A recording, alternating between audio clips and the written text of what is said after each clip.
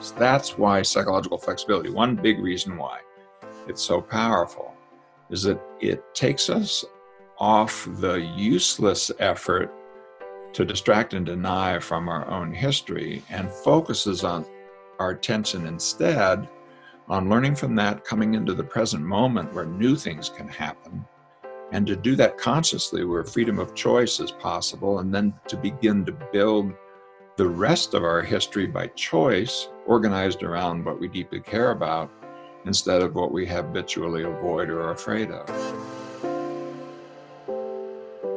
You're listening to the Wisdom for Wellbeing podcast, the show that blends science and heart to bring you evidence-based tips and tricks for cultivating a healthy, wealthy, and meaningful life. Now, here's your host, therapist, yogi, and fellow full life balancer, Dr. Caitlin Harkis. Hi there. Today on Wisdom for Wellbeing, I am absolutely honored to be joined by Dr. Stephen C. Hayes.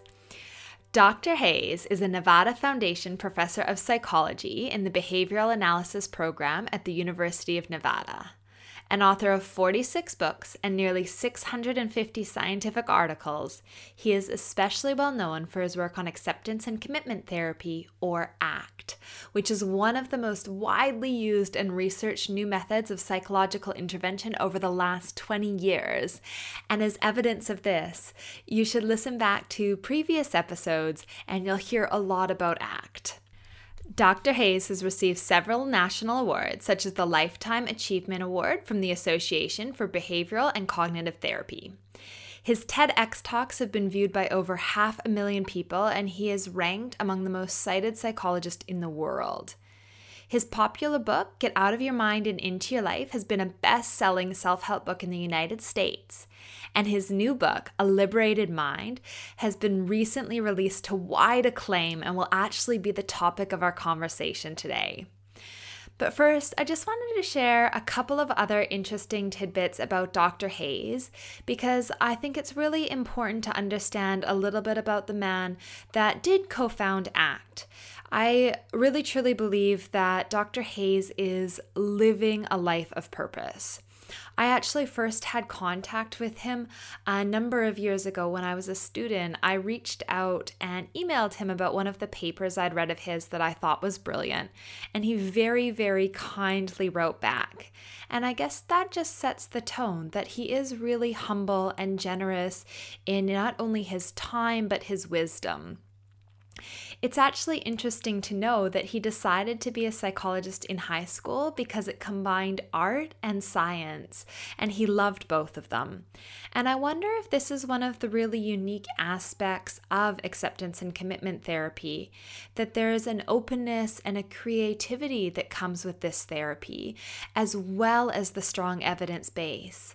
So while there's an openness to exploring different types of intervention or unique avenues and applications, it's all very well evaluated to know that it's working, to know that it's helping.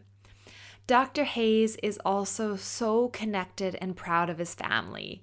You'll hear about his wonderful wife in today's episode, where he actually shares about how his wedding ring is really a values symbol, a symbol of their love. And when he sent through a little bit of a bio and outline of his history himself, he shares about each of his children and what unique and wonderful individuals they are. I think that's really special to know that not only is Dr. Hayes, an acclaimed academic, a wonderful therapist, but he is someone who is really living from the heart. So without further ado, please let me introduce you to Professor Hayes himself.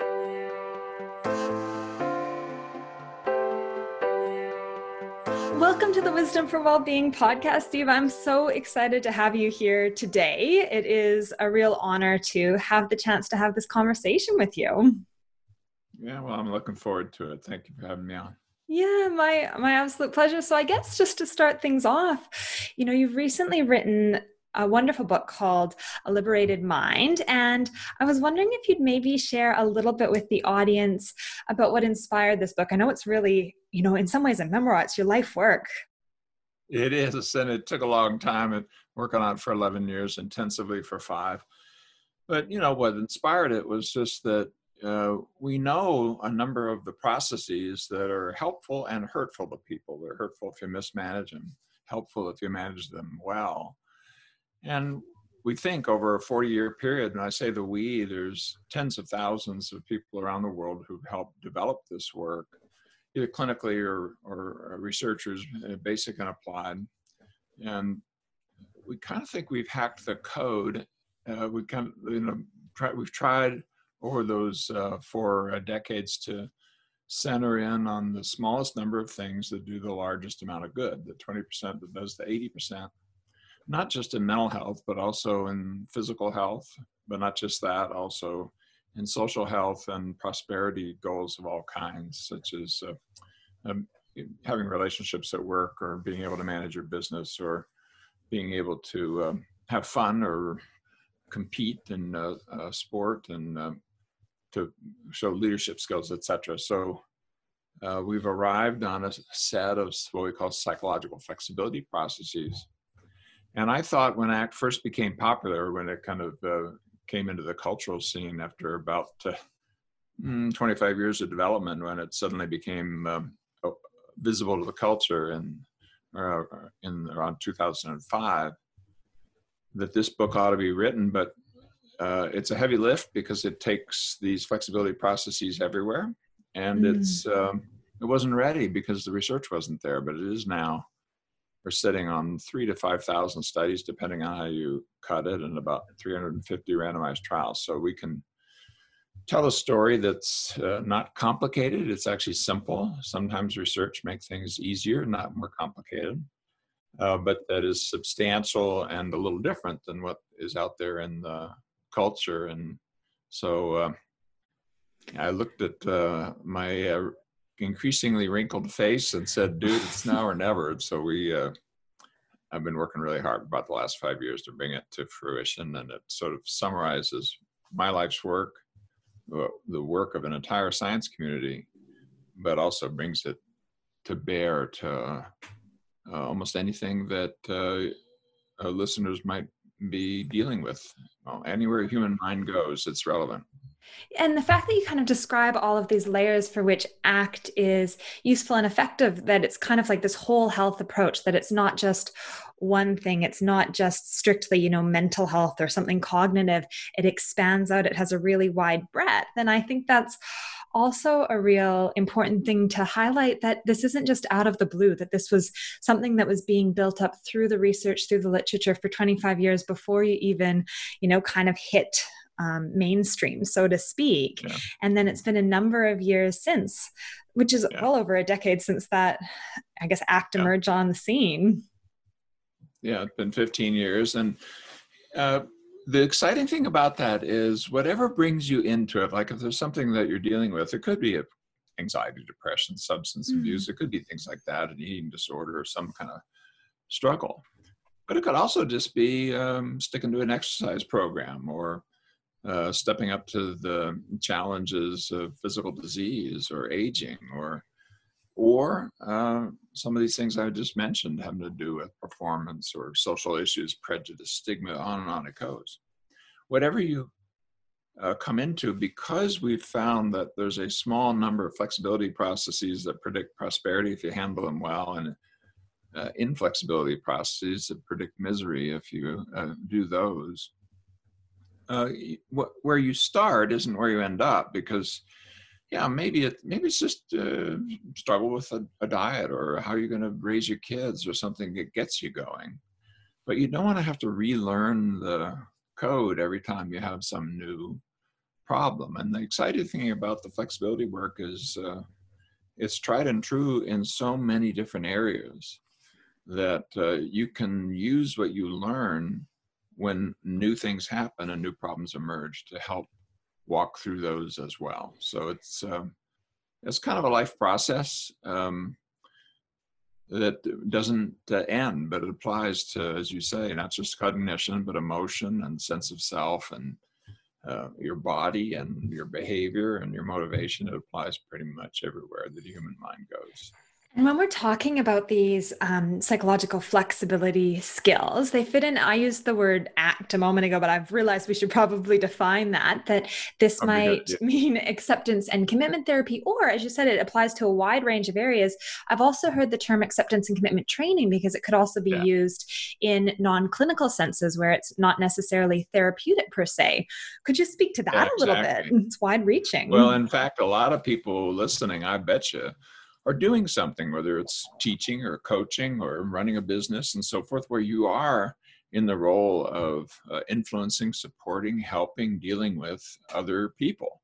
And it turns out these flexibility skills are things that you can use in those settings as well. There's people who won Olympic gold medals using ACT. There's people who are running Fortune 100 companies around the world using ACT. There's such a broad variety of uses that you can come into it and learn what the science is showing and have it fit what you want. And yeah, the therapists are important, and acceptance and commitment therapy is the bulk probably of what people think about when they think about ACT.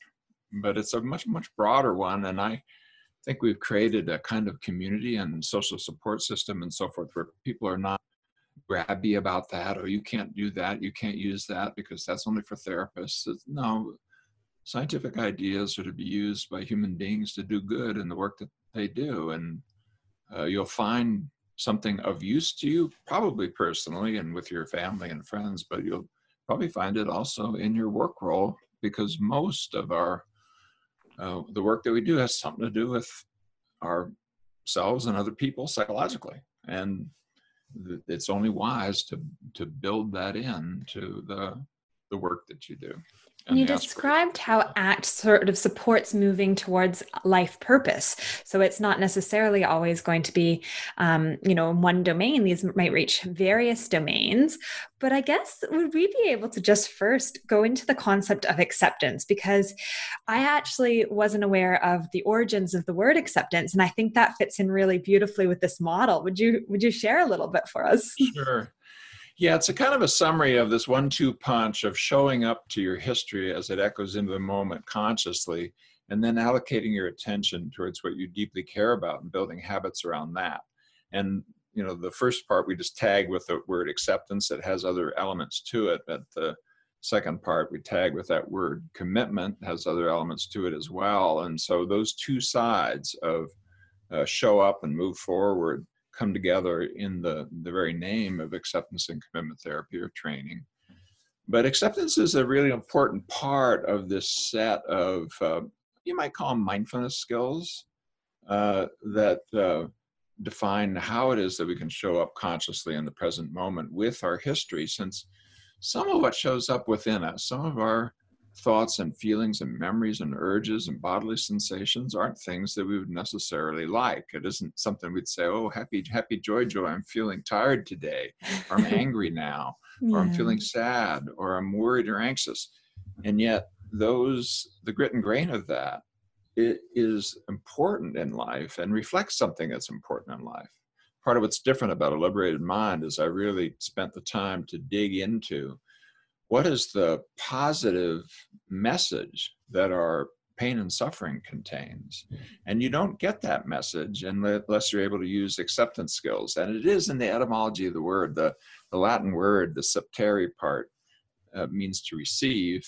Mm-hmm. And one of its connotations, it's still in English, barely there, but it's still in English, is to receive as if to receive a gift.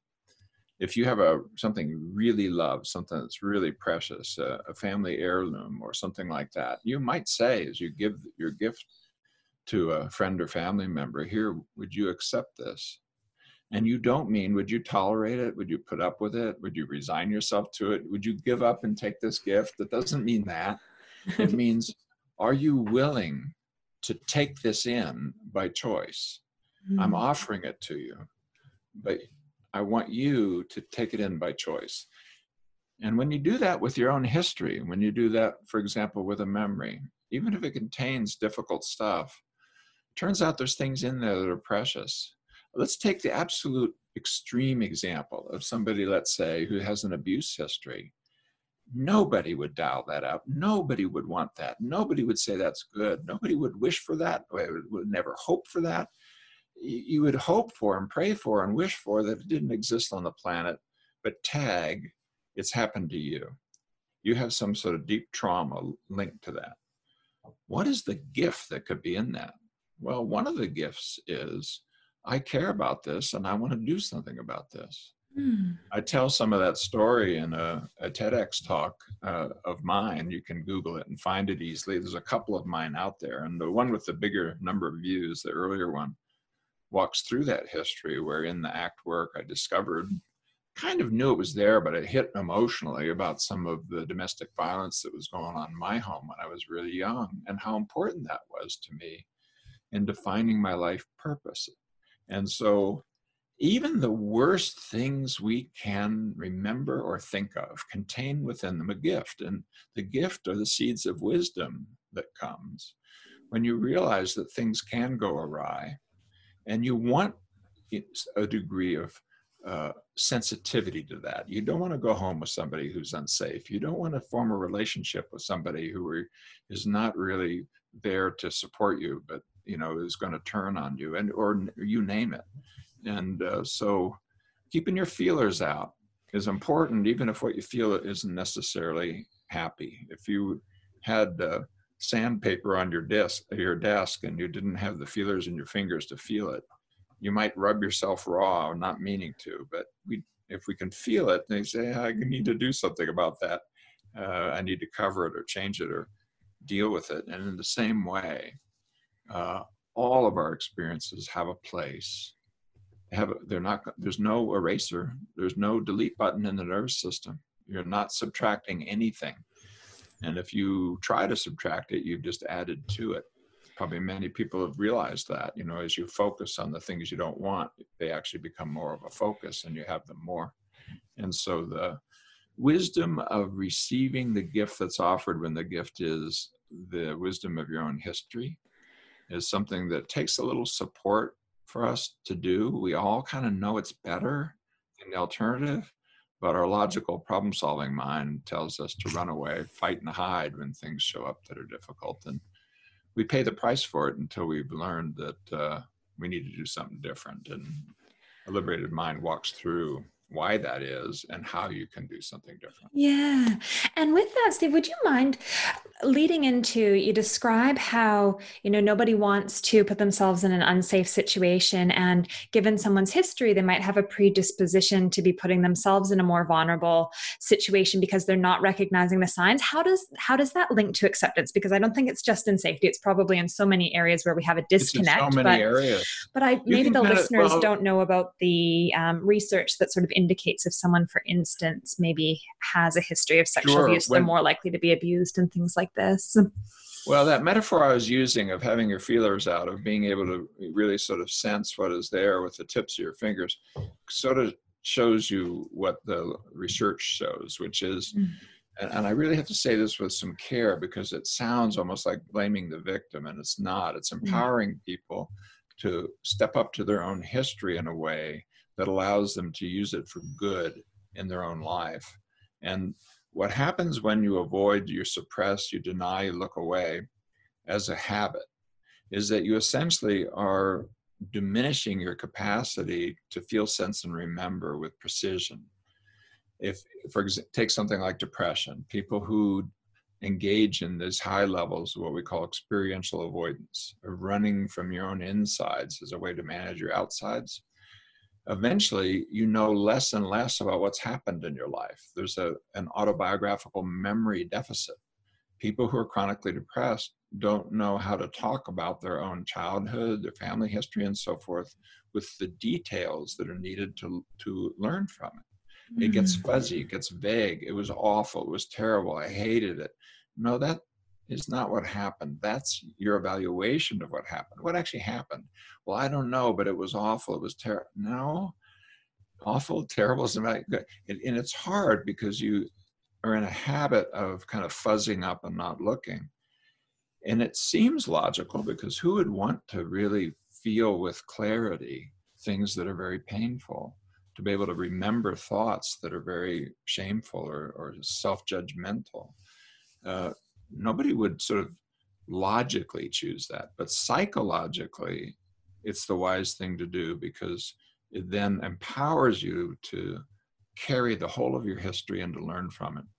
And so you can't do it just by wishing it, but you can do it if you learn the micro skills that are needed. And we know what those are, and those are the flexibility skills. That's why psychological flexibility, one big reason why it's so powerful, is that it takes us off the useless effort to distract and deny from our own history and focuses on our attention instead on learning from that, coming into the present moment where new things can happen, and to do that consciously where freedom of choice is possible, and then to begin to build the rest of our history by choice, organized around what we deeply care about instead of what we habitually avoid or are afraid of.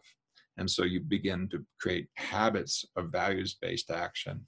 And if you groove that, even when you're watching, even when you're a little mindless, you're not thinking about it too clearly, you're kind of still doing things that move you forward instead of things that move you backwards. So it sounds like a simple formula, and I don't want to convey that it's some sort of panacea or a Pollyanna-ish kind of a perspective on life, but it's empowering to know a set of processes that are not overwhelming. There's only 6 of them, and they're can be organized into 3 things: being more open, being more aware and in the moment, be more actively engaged in life. Or you can summarize it into 1, being more psychologically flexible. And if you learn how to do that, you have a tool that you can use almost anywhere you go. So with that, you mentioned earlier that the logical mind can jump in when you're trying to practice acceptance. So some of these skills that you mentioned, being more open in the moment, how do they link with this, I guess, impetus that the mind has to move into the logical sort of problem solving or distracting mode? Yeah, I think what we're dealing with here is we have an evolutionary mismatch. We have this new thing, this new kid on the block that you and I are doing right now. We're engaged in symbolic processes, symbolic learning processes. We're talking in words and sounds that are arbitrary, but they have deep meaning for us because they're inside a language game that we've learned how to play. And human beings have only been doing that for somewhere between 200,000 years and 2.8 million years. We know it's in that range because the common ancestors of the chimpanzees are about 2.8 million years ago, and language-trained chimpanzees don't do what your 12-month-old baby does that leads you into the human verbal community. And one of the things that's exciting and important about the ACT work is that it's built on a science of human language and cognition called relational frame theory. That isn't just, it's a theory or my idea. No, it's an active research program with several hundred studies that can do things like take children who don't know how to speak and teach them how to, or to children who don't have a sense of self or aren't able to take the perspective of other people or have educational and intellectual deficits. And by using our RFT training, raising those skills up and moving them more into the mainstream of human life. But in the areas that we use in ACT, it's often used to sort of essentially put the problem-solving mind on a leash. Mm-hmm. The problem is that problem solving is so broadly useful to be able to use our symbolic skills to break apart complexity, to evaluate it, to wish for different outcomes and to seek them out. That's a wonderful thing to do when you're, planning how to invest your money or how to build something or fix your car. It's not so good when you bring it to something like your own history that's not going to go away, or to appreciating the consciousness of others. There's a time, and we all have this skill, when really what life is asking of you is something more like what might happen tonight if you were to see a spectacular sunset, which is to observe, describe, and appreciate. A spectacular sunset shows up. Now's the time to put away the instructor's manual, the fix-it manual, the problem-solving repertoire, and do something more like what poets know how to do, or what you do with your friends and lovers, or what you do at your best with your own heart, of observing, describing, and appreciate. We all know if we see that sunset, to stop talking and to say something like, wow, and maybe a few things like, look at how pink it is.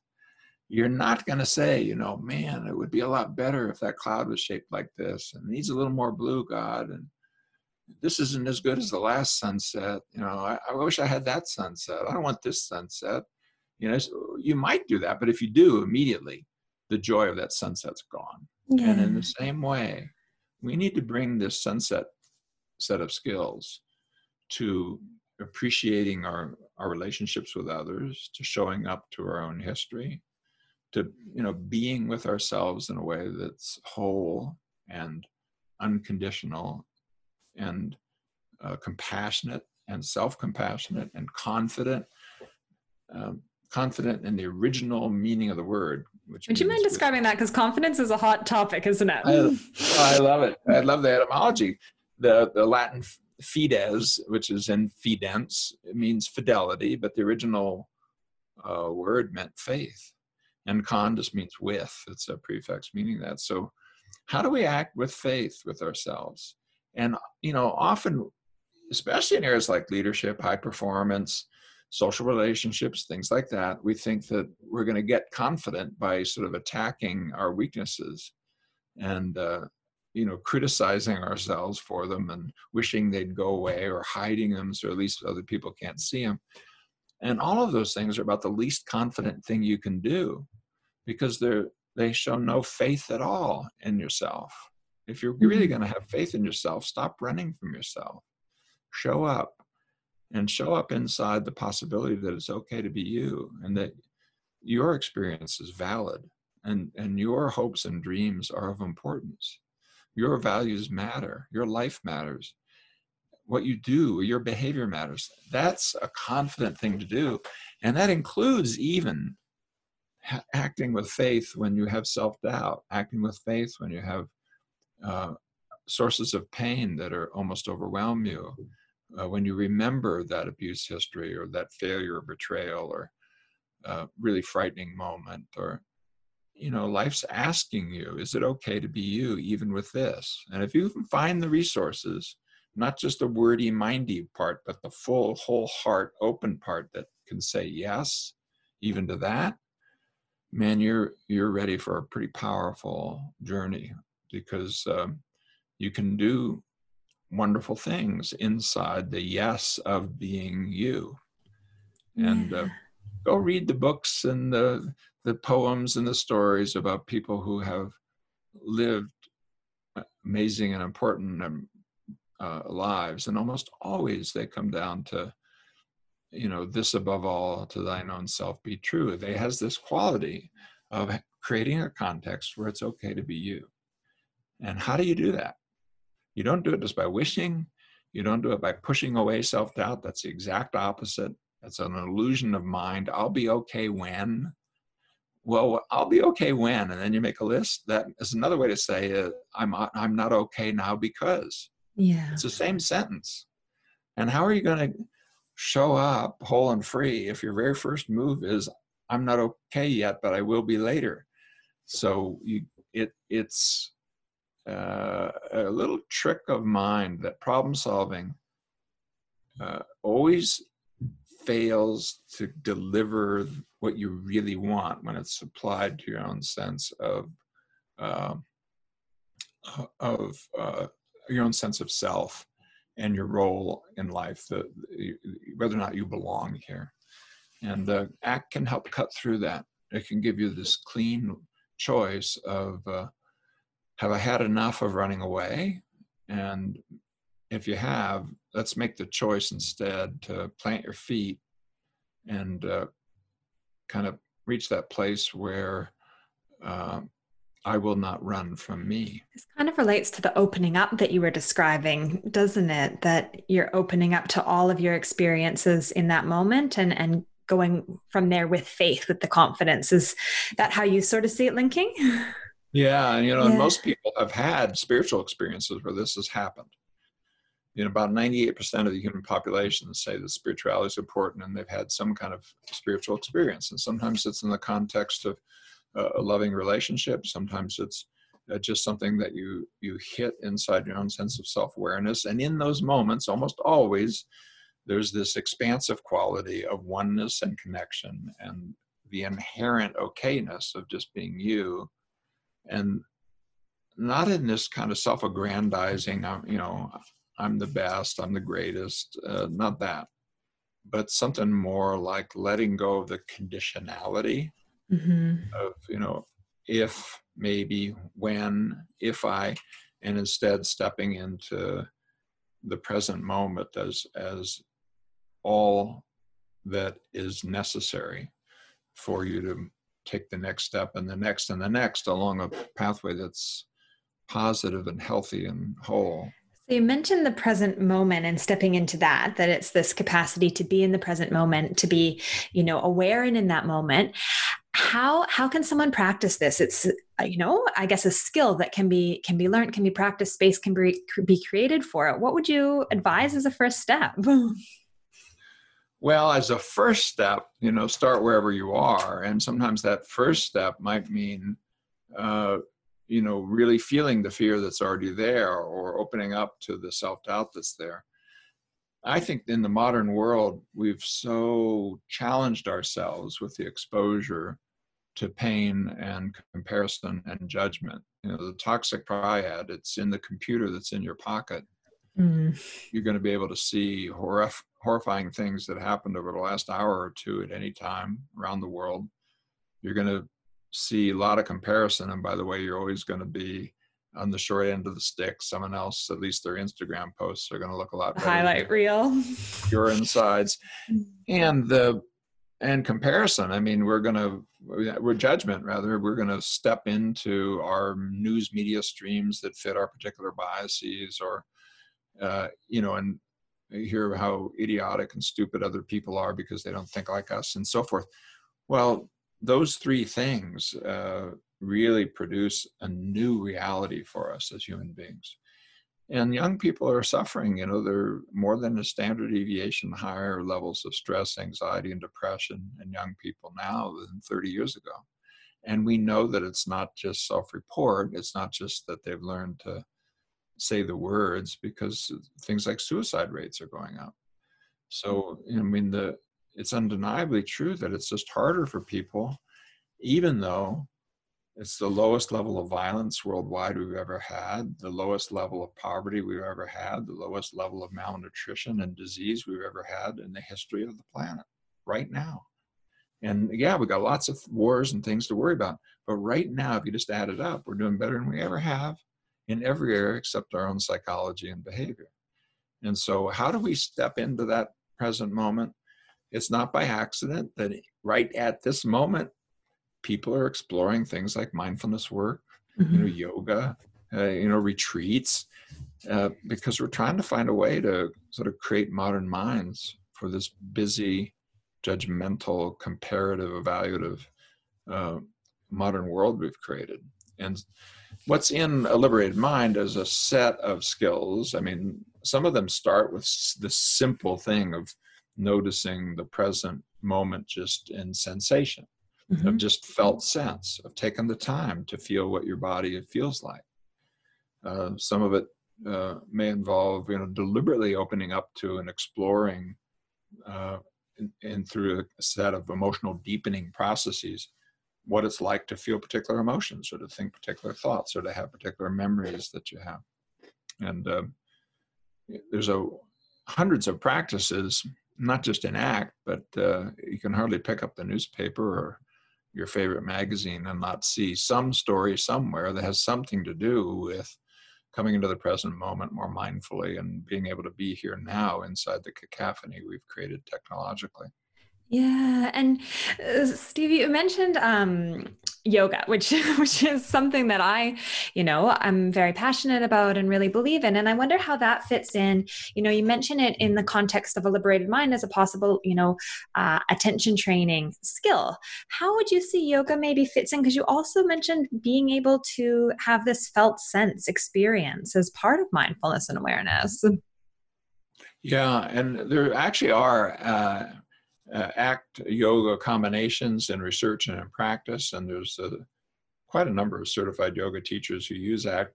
We've done research here at my university looking at how to combine them, and it's kind of fun because, for example, there's a whole set of perspective-taking exercises that are built into ACT. There's also a number of poses in yoga that involve like being upside down or having different perspective, the acceptance skills that are in ACT, but there's a number of poses that might actually produce a sense of stretching or even a sense of pain that's not actually harmful to you, but worth kind of settling into. What does it feel like to stretch that much and so forth? So people can use the flexibility skills to do yoga. They can use yoga to learn the flexibility skills. And we've done some randomized trials comparing these things and combining these things. And we know that just like the contemplative practice methods that are there, some of the things that are in our wisdom and spiritual traditions, the things that are in that wing of work, this ancient technology of yoga, so many different flavors and brands, but they have this common theme of coming into the present moment through your own body and working on your attention and psychological flexibility skills in that context, both for body and mind reasons. I think a lot of people who like yoga find that the ACT work empowers the work. And it looks as though from the research literature that's there, they each have something to contribute. And so it's a healthy thing to explore their interconnections. And so with they each have something to contribute, yoga brings something a little bit of a unique flavor to the ACT work. And exactly the yoga is bolstered, I imagine, substantially by bringing ACT into it. Yeah, I think that's where the research seems to be landing, as something there. You know, any one method, I mean, I am not one of those ones who, even in the ACT work, say, you really have to do this or this or this. And I get scolded for it sometimes, because there are some, you take something like contemplative practice, there's so many different forms of contemplative practice, and most people who have found their way using them are sometimes focused on the method and the particular dharma, the particular way that they view this.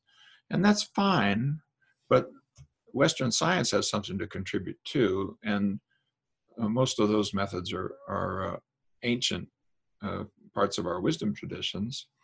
About 40% of the randomized trials done on ACT have used contemplative practice as an example. A much smaller number have used yoga, but they're there too.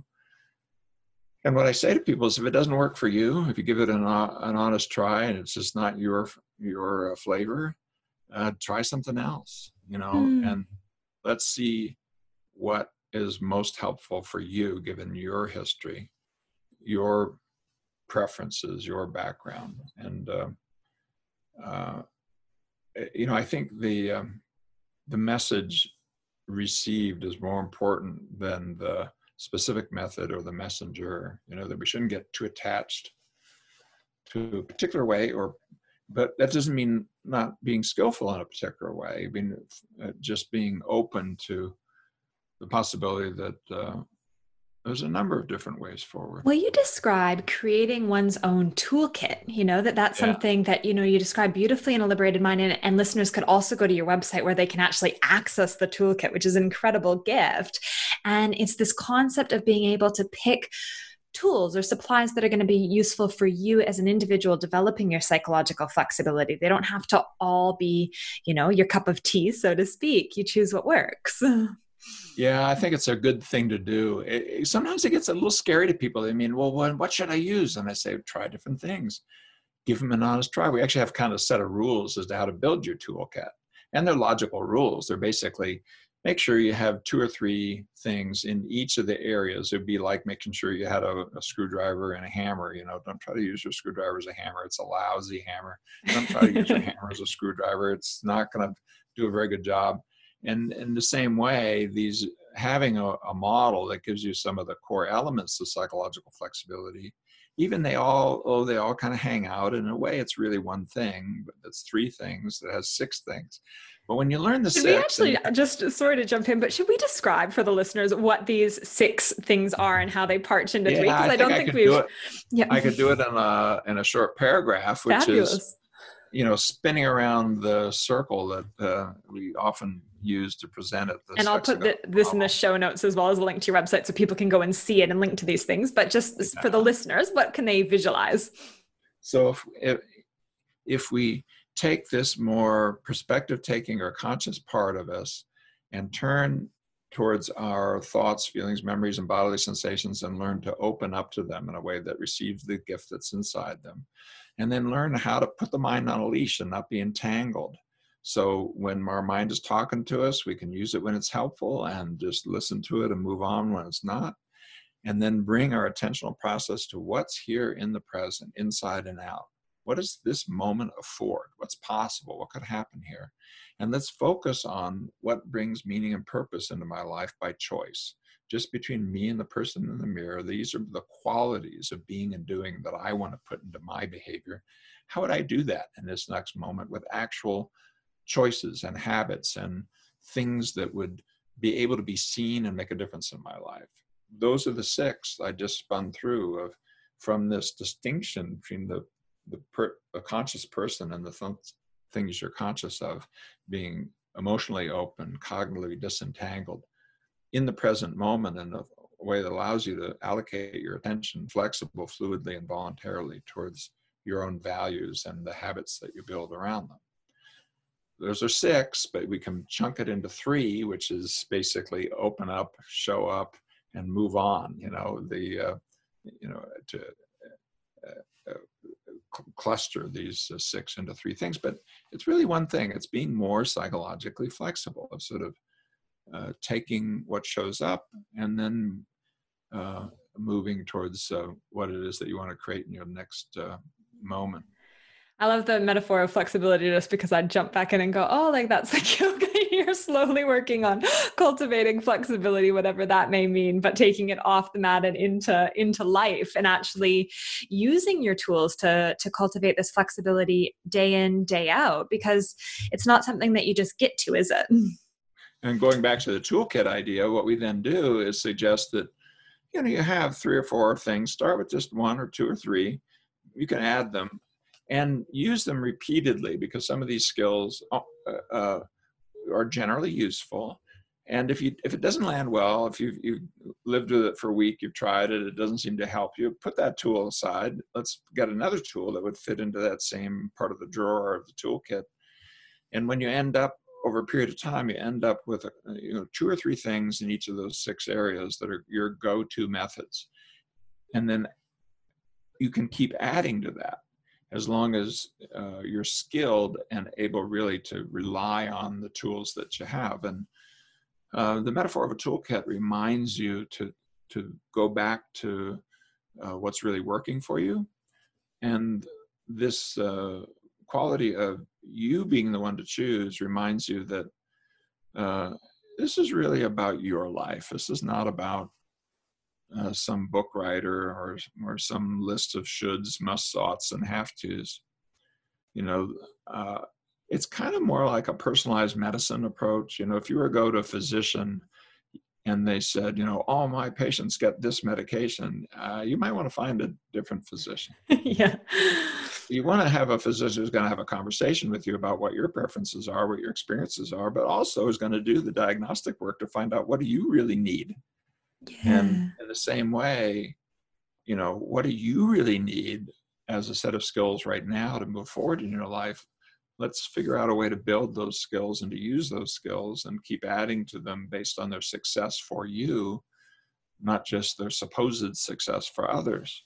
And so I want to vet them with science, and we've done that. I mean, you take these little components in the toolkit, every single one, almost without a single exception that I list in A Liberated Mind, has been tested in research, sometimes several times. But that doesn't mean it's going to work for you. Any more than, that medication that works for most people is going to work for you. No, it may not. Or that food that, your friend says, boy, when I eat that, I never get hungry. And when you eat it, you're starving all day long. I mean, you got to trust your own body, your own experience, your own psychology enough that it's okay to be you and to do what works for you. And that spirit of evidence-based guide for a self-exploration is what's in A Liberated Mind, that we can both have the science, not disappear into woo-woo, and I don't want to redo the 60s again. I don't particularly want to be reading astrology charts again and casting tarot cards. I mean, yeah, if it works for you, okay. But it's got to bring you some joy. Yeah. Yeah, but I kind of like Western science as a filter. Yeah. But I don't like it as a dictator. And that's really interesting because dictator comes up. You described the dictator within in the book. And I know that's probably a whole other conversation to go down. But I guess individuals can obviously grab your book, but would you mind just sharing quickly why we would do this, why we would like show up and accept things? Because we've kind of talked to getting on with things in action, but could we talk just very briefly about values? Because like that's the heart of this, isn't it? Yeah, it is. Well, and take the values piece. I was talking about one of the gifts that's for sure inside even a difficult history is just that knowing what doesn't work and knowing what you care about. And, it's not by accident. You just look, if somebody's had something happen horrible to them, they often end up with that being really at the core of some of the pro-social things that they want to do. Mothers Against Drunk Driving. You're going to have mothers there who lost their children to drunk driving. If somebody's collecting money for multiple sclerosis, I can almost guarantee you that somewhere in the family, somebody has MS. And so can we turn pain into purpose? And I'd say, yeah, we can do that. And one way you can actually explore this. If you just take something that you really struggle with, something that your mind tells you need to get rid of or diminish or make go away before you can be whole and free. And imagine writing it down on a sheet of paper. And those are the kind of things that our mind tells us we have to somehow rip up, burn, throw away, make go away, erase. And yet, if it was there, and you can even do this physically just to see what it's like, maybe it's a panic attack, or maybe it's a severe depressive episode. If you were to turn that sheet over, now it has a blank side, and write down, what does that suggest you deeply care about? Because we hurt where we care, and we care where we hurt. Mm-hmm. And, I've never met somebody, for example, who's socially anxious, who doesn't want to be with people. If you didn't have that combination, you'd just be a hermit. And nobody's going to go to a shrink and say, oh, I need help, I want to be a hermit. You just go be a hermit. If that's really what you want to do that. And, there's lots of it. But no, what people are talking about is, I just can't stand the feeling that's there precisely because people are of importance to me. They're frightening to me. Okay. What I say to clients sometimes, this is, this effort that you had to tear up, burn, throw away. You could do that with this sheet of paper, but you're going to have to do both sides. You're going to do it. And almost everybody says, no, I don't want to do it.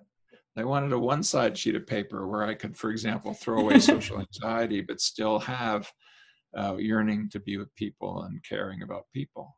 Well, for you, that might not be the way that comes as a package. Mm-hmm. For example, love and loss comes as a package, right? If you really love somebody, they could die. Something could happen to them. That. You sense it. You sense the vulnerability of it. Well, if you really don't want to sense that vulnerability, my suggestion to you, not to love people, because it comes as a package. And so this values piece, there's 4 ways in that I know of, and I talk about in the book, that are reliable. And a big one in is your own pain. Flip it over. Mm-hmm. Look carefully at what that suggests you want and care about. You can also flip over your joys. Yeah. What's inside those joyful, sweet moments. You can flip over heroes, the heroes and guides that you have. Why do you respect? Why do you hold up somebody as kind of an icon? What did they stand for? And isn't that something that you want to put into your behavior? And you can also sort of take ownership and take authorship of your capacity to write your own story. If you were to do that, what's the next chapter going to be about? Not at the level of the characters, you don't know. The events, you don't know. The theme that you can set. You can set whether or not you're writing a tragedy or a hero's journey.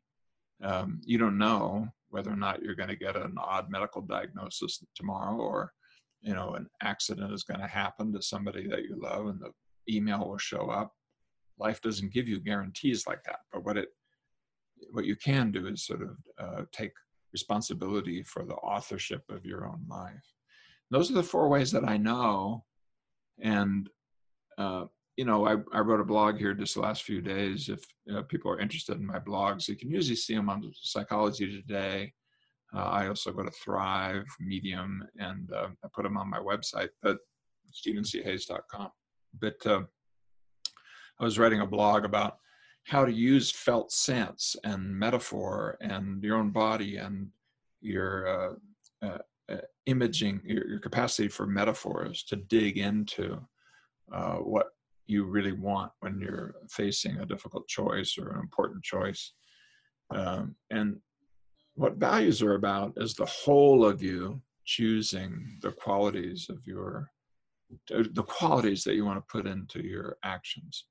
It's not this mindy, judgmental, I have to be like this because. It's more like, what is so for me is that being like this is of importance. I want to be a loving person. I want to be a compassionate person, or I want to make a difference with regard to human suffering, or whatever it is. And that kind of motivation, when you touch it, is inexhaustible, and it's yours. Nobody can take it away. If you're motivated by money, somebody can take it away. Yeah. You're motivated by praise, somebody can take it away. You're motivated by your compassion for others, nobody can take that away. Mm-hmm. You can live it day in, day out. You can put it in your behavior day in, day out, and it's between you and the person in the mirror. And that's kind of a better place to put motivation. One of the problems with motivation, it comes from a word that means to put in motion. It's the same root word as the word emotion. And one of the problems with it is our mind sort of thinks, oh, I don't have it, so I need to get it. Values are more like owning what's already here. Yeah. So you're owning what's here. And I guess with that, Steve, you alluded to your TED Talk, and it's also in your book. So people can go and have a listen and connect in with your own journey, that experience of being in a DV home growing up and your desire to go forward and to help people. And you're here today sharing with the listeners ways that they can actually take steps to live a life that is meaningful and valuable for them, how they can actually put these things in action. So I think what you've given here in regards to how individuals can get in contact with their values, flipping their pain, connecting in with here and now, the joys that they're experiencing, to, take ownership and write their own story and really think of what they're standing for. That's an incredible place for them to start. And then I think that hopefully everyone will go and check out your toolbox that you've put on your website for people to access, as well as, grabbing a copy of A Liberated Mind so that they get the full picture of the flexibility skills and how they can create the life that is in alignment, where there is room for the richness of human experience. Well, excuse the commercial, but if they go to StephenCHayes.com and put a / and then A Liberated Mind, all lowercase with hyphens between the words, A-liberated-mind, it'll take you to an area where you can download some of those things, these toolkit supports, things like that. There's a whole set of things, but also some freebies that I give away that go with the book. One that I really love is a cartoon version of ACT, a set of 17 pictures that my daughter, my 28-year-old, who's quite an accomplished artist, drew. And her dictator within is just awesome. And has some of these metaphors kind of, so each of the flexibility processes are kind of characterized visually. And it's one of several things that people can get if they go to the website and just say that you want them, I'll send them to you. But that's a really beautiful gift. And people could even, we talked about how we carry this computer around in our back pocket all the time. Take photos of those, Dictator Within and whatnot, the beautiful drawings that your daughter's done as little prompts, because if we're going to be looking at our phones anyway, might as well have some reminders there, and maybe even, a photo of your toolkit outline and things, so it's easily accessible. Yeah, I've been sent by some people things who've pulled them into their screens, And yeah. I don't know if I would suggest this, but somebody even just last week sent me a tattoo of an ACT image on their arm. But using values triggers like that is like one of the things that's sometimes recommended. I wrote a blog about it recently about how to use values triggers. We do it all the time. I mean, I got my wedding ring right here. Yeah. It's a values triggers to remind me of my wife, my commitment to her, my love for her. And in the same way, you can use tools to help support you in a values-based journey, more accepting, more mindful journey by kind of using psychological principles that allow us to bring skills into our moments by deliberately programming our environment to make it more likely. And that's in a liberated mind, but it's a number of skills are there in the set of things. Once you go on an ACT journey, you'll realize there's a lot of resources out there. Yeah. Of course, there's a lot of books. That's one thing. I mean, I sort of originated it or started it, but I always say I'm a co-developer, because around the world, many people have developed it by adding metaphors and exercises, and not just therapists, clients have too. Yeah. Some of the really important classic kind of canonical exercises that are in ACT. I mean, I still remember the names of the clients who came up with them. Yeah. And they happily let me use them. So it's a really inclusive way of being, acknowledging the clients who come up with these ideas, including them in this process of development, and also having this openness to trying new things, to seeing what works for the individual. There's, a clear lack of rigidity, which I guess highlights the psychological flexibility that you embody in this body of research, as well as how you conduct yourself in the world. Well, I think if we could get the spirit of that, if you could just have that spirit of every day, at least one new thing, one kind thing, one values-based thing that pushes out a little bit, and then allow life itself to be our teacher as we try new things and see how they land, see how our hearts and minds move, how our behavior moves. There are people listening to us right now who feel caught, who feel stuck, who feel like they're in a cul-de-sac or they're in a hole and they can't get out. And it's a desperate feeling. Yeah. And it's not true. It's an illusion of mind.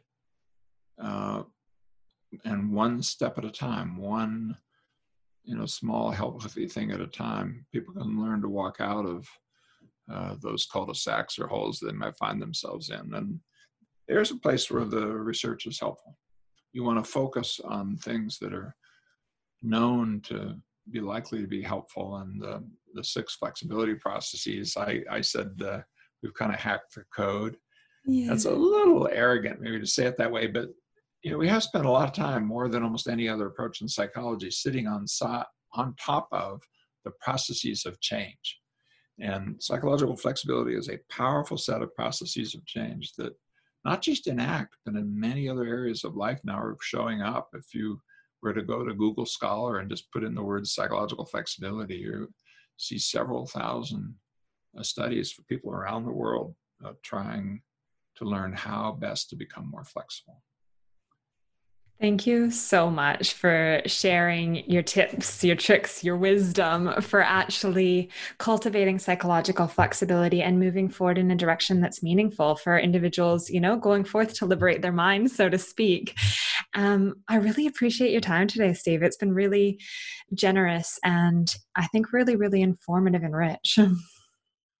Well, thank you for that. And I hope I've been of use to the people who are listening, and that you find some support and empowerment inside the ACT work, or if that's not for you inside any of the other traditions that are there that'll help you work on your acceptance, mindfulness, and value skills, those are things that are worth focusing on, and they help us step up to the challenge of the modern world.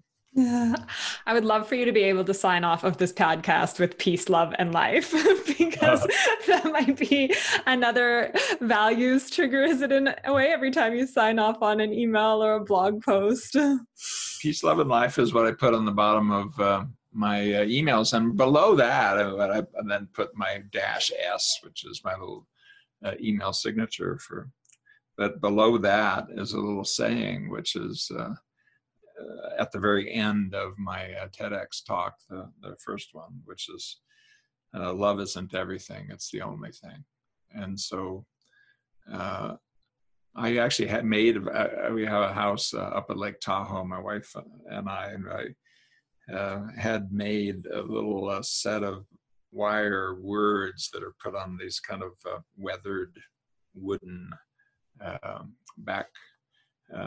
backboards, and one of them says peace, and one of them says love, and one of them says life. So, oh, that's gorgeous. That sounds like a really special place and a lovely reminder. Yeah, I do remind myself of that for very much the same reason that I wear this wedding ring, because it's lands for me in a way that reminds me of what's important. Thank you. And thank you for sharing that, because I think that's important to know that, you've been practicing this stuff for many years. You described a journey for ACT becoming the toolkit that it is, this therapy, this training, but that you're still practicing it every day. And this is the journey we're all heading down together, is a practice. Yeah, I think we're all on a journey to learn how best to be our whole selves. And ACT is not the answer for everybody, but it is something that is helpful to many people around the world. And so if you're listening to this and you feel like you're stuck, give it a try, give it a go. It's not expensive. You can get the materials for less than $20, and you can find a lot of resources online for free. Yeah. And I even listen to A Liberated Mind as an audible book, even if your day is such that sitting down and reading isn't as easeful, you can listen and you can do all the exercises and the notes on your phone. Like there's ways to connect with this material that will suit each individual and lifestyle. Yeah. Awesome. Thank you so much, Steve. Thank you. Peace, I really appreciate it. Peace, love, and life.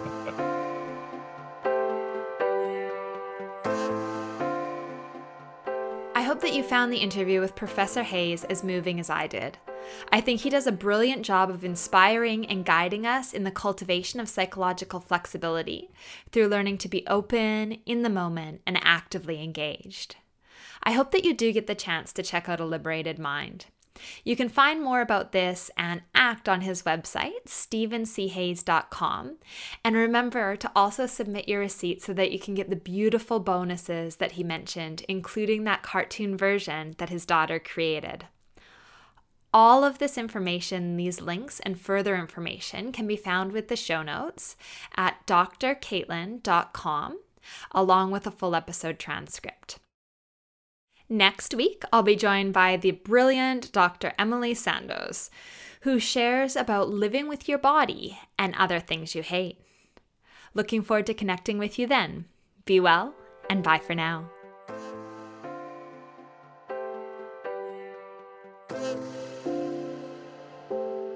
Thanks for joining us this week on the Wisdom for Wellbeing podcast. Please visit drcaitlin.com to connect, find show notes, other episodes, and to subscribe. While you're at it, if you find value in the show, we'd appreciate a rating, or perhaps simply tell a friend about the show.